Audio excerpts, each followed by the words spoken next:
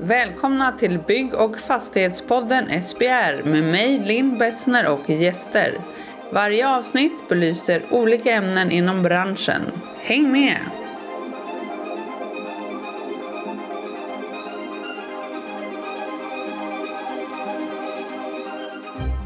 Välkomna till SBRs podd. Dagens program kommer att handla om marknaden för överlåtelsebesiktning. Linn Bessner heter jag och det är jag som intervjuar våra gäster i de olika avsnitten. Dagens gäst är Pia Ingman, medlem i SBR Byggingenjörerna och en av de som sitter i SBRs kompetensråd. Välkommen Pia, berätta lite, vem är du och vad gör du? Jag har jobbat med överlåtelsebesiktningar i 15 år. Parallellt med det så gör jag skadeutredningar främst inom fuktområdet och är kontrollansvarig enligt plan- och bygglagen. Spännande, lite gott och blandat. Härligt.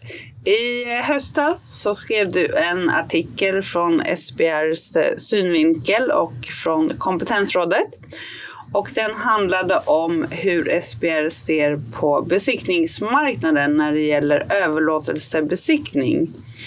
Berätta lite om artikeln och vad föranledde helt enkelt artikeln. Berätta lite.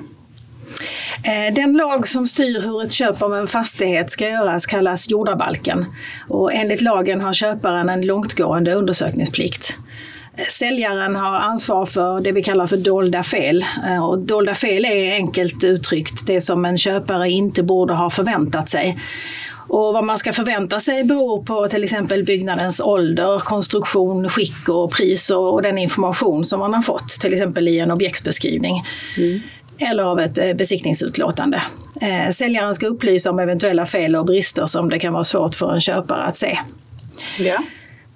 Och Mäklaren ska vara opartisk och verka för att säljare och köpare upplyses om och fullgör sina respektive skyldigheter. Fastighetsmäklarinspektionen förordar att besiktning ska göras på uppdrag av köparen och innan kontraktskrivningen. Och Konsumenternas försäkringsbyrå menar att säljare bör låta besiktiga fastigheten innan den läggs ut i försäljning och köpare sen själva välja oberoende besiktningsman för en egen besiktning. Det här låter jättebra med jordabalken och dolda fel, försäkringar och fastighetsmäklarens disciplinnämnd. Men det är någonting som inte är bra då antar jag eftersom artikelns tillkommande. Ja, det fungerar inte så här idag. Okay. Villamarknaden är väldigt konjunkturkänslig och särskilt när marknaden är het går affärerna väldigt fort. Och det är inte ovanligt att fastigheter säljs innan de ens har lagts ut till försäljning. Det förekommer budgivning utan att köparna har sett och än mindre undersökt fastigheten. Har besiktning utförts tidigare på uppdrag av säljaren är det inte ovanligt att köparna hänvisas till den med argumentet att besiktning redan är gjord och att man kan få en genomgång av utlåtandet av besiktningsmannen. Det är vanligt att säljare vägrar låta köpare göra besiktning med en egen oberoende besiktningsman och likaså att köpare avstår besiktning helt och hållet som en del av sitt bud till säljaren. Så det är faktiskt så att de flesta köpare inte har låtit göra en egen besiktning med en oberoende besiktningsman. Det kan innebära att de har ett sämre läge vid en senare tvist. Så vad menas med oberoende som du berättade om, att besiktningsmannen ska vara oberoende? Ofta finns det avtal mellan besiktningsföretag och mäklarföretag med ersättning som utgår för förmedlade uppdrag. Och denna intäkt av det man kallar sidoverksamhet räknades tidigare som förtroenderubbande. Men är numera laglig så länge ersättningen är ringa som det heter. Okay. Den måste redovisas till kunderna bara om den kommer aktuell mäklare till del. Och vi har exempel på att de här avtalen innebär ersättningar på flera 1000 kronor per besiktning som inte redovisas för kunderna eftersom utbetalningen sker till mäklarföretaget och inte direkt till mäklaren. Utöver de ekonomiska och juridiska mellanhavandena som undergräver objektiviteten finns en uppenbar risk att mäklare föredrar besiktningsmän som man upplever skriver milda utlåtande som underlättar försäljningen och omvänt att besiktningsmän mildrar sina omdömen för att inte skrämma bort köpare och då göra mäklare och säljare missnöjda och förlora kunderna till konkurrenterna. Förstår, så då sitter de lite i knät på varandra kan man säga. Och då blir det såklart inte bra för köparen och säljaren om de påverkar varandra. Då blir det en viss rädsla då helt enkelt från besiktningsmannens håll. Att man inte vill skriva för hårda utlåtanden helt enkelt. Ja, och mildrar man sina utlåtanden så ökar ju risken för tvister senare. För att fastigheten då inte lever upp till det som köparen förväntar sig.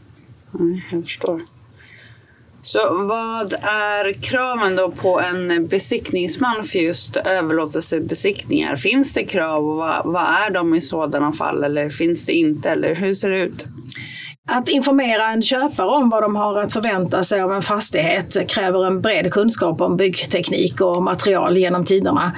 Kända riskkonstruktioner och fuktmekanik, fastighetsjuridik med mera. Och denna kunskap är specifik för överlåtelsebesiktningsmän.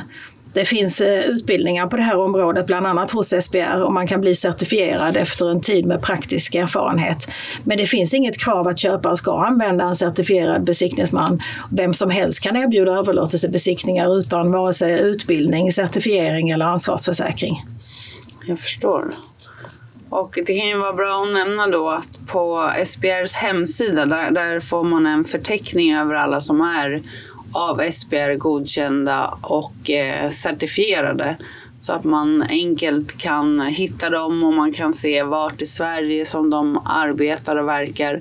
Och då vet man också att de har en viss grund med utbildning och fortbildning och försäkringar. Så det kan ju vara bra att ha i åtanke också. Och det är en av SPR-besiktningsmännens kvalitetsstämpel och en trygghet för köpare och säljare helt enkelt. Tror jag. Så hur tycker SPR att det borde vara då? Ja, i Norge så har lagstiftningen nyligen skärpts och lagen syftar till att säkerställa att fastigheterna besiktigas före köp och att besiktningarna håller hög kvalitet. Och enligt lagen ska besiktningsmannen vara oberoende och pedagogisk och det är omfattande beskrivet vad en överlåtelsebesiktning ska innehålla. Om information saknas eller är missvisande kan säljaren hållas ansvarig. Och det vi kallar för friskrivningsklausuler accepteras inte längre i norsk lagstiftning. Och Danmark har en liknande ny lagstiftning. Och vi menar att lagstiftningen i Sverige behöver ses över för att bättre skydda både säljare och köpare och motverka senare tvister. Det bör vara obligatoriskt med en överlåtelsebesiktning av en oberoende besiktningsman med en garanterad kompetens och all ersättning mellan besiktningsmän och mäklare bör förbjudas. Okej. Så att till exempel, nu finns det ju regler men det är inte lagstadgat på samma sätt då, som till exempel i Danmark och Norge utan det går att komma undan det. Det finns ju ingen lag om att man ska använda en certifierad besiktningsman utan man kan besiktiga fastigheten själv enligt lagen eller använda någon annan. Det enda som står är att en köpare noggrant ska undersöka fastigheten. Och för de som vill läsa artikeln då, vart finns den att finna? Den finns i tidningen Husbyggaren. Ja. Och sen finns den även på SPRs hemsida tror jag och sociala medier. Så den som söker vill hitta den. Den som söker skola finna. Precis. Ja, bra.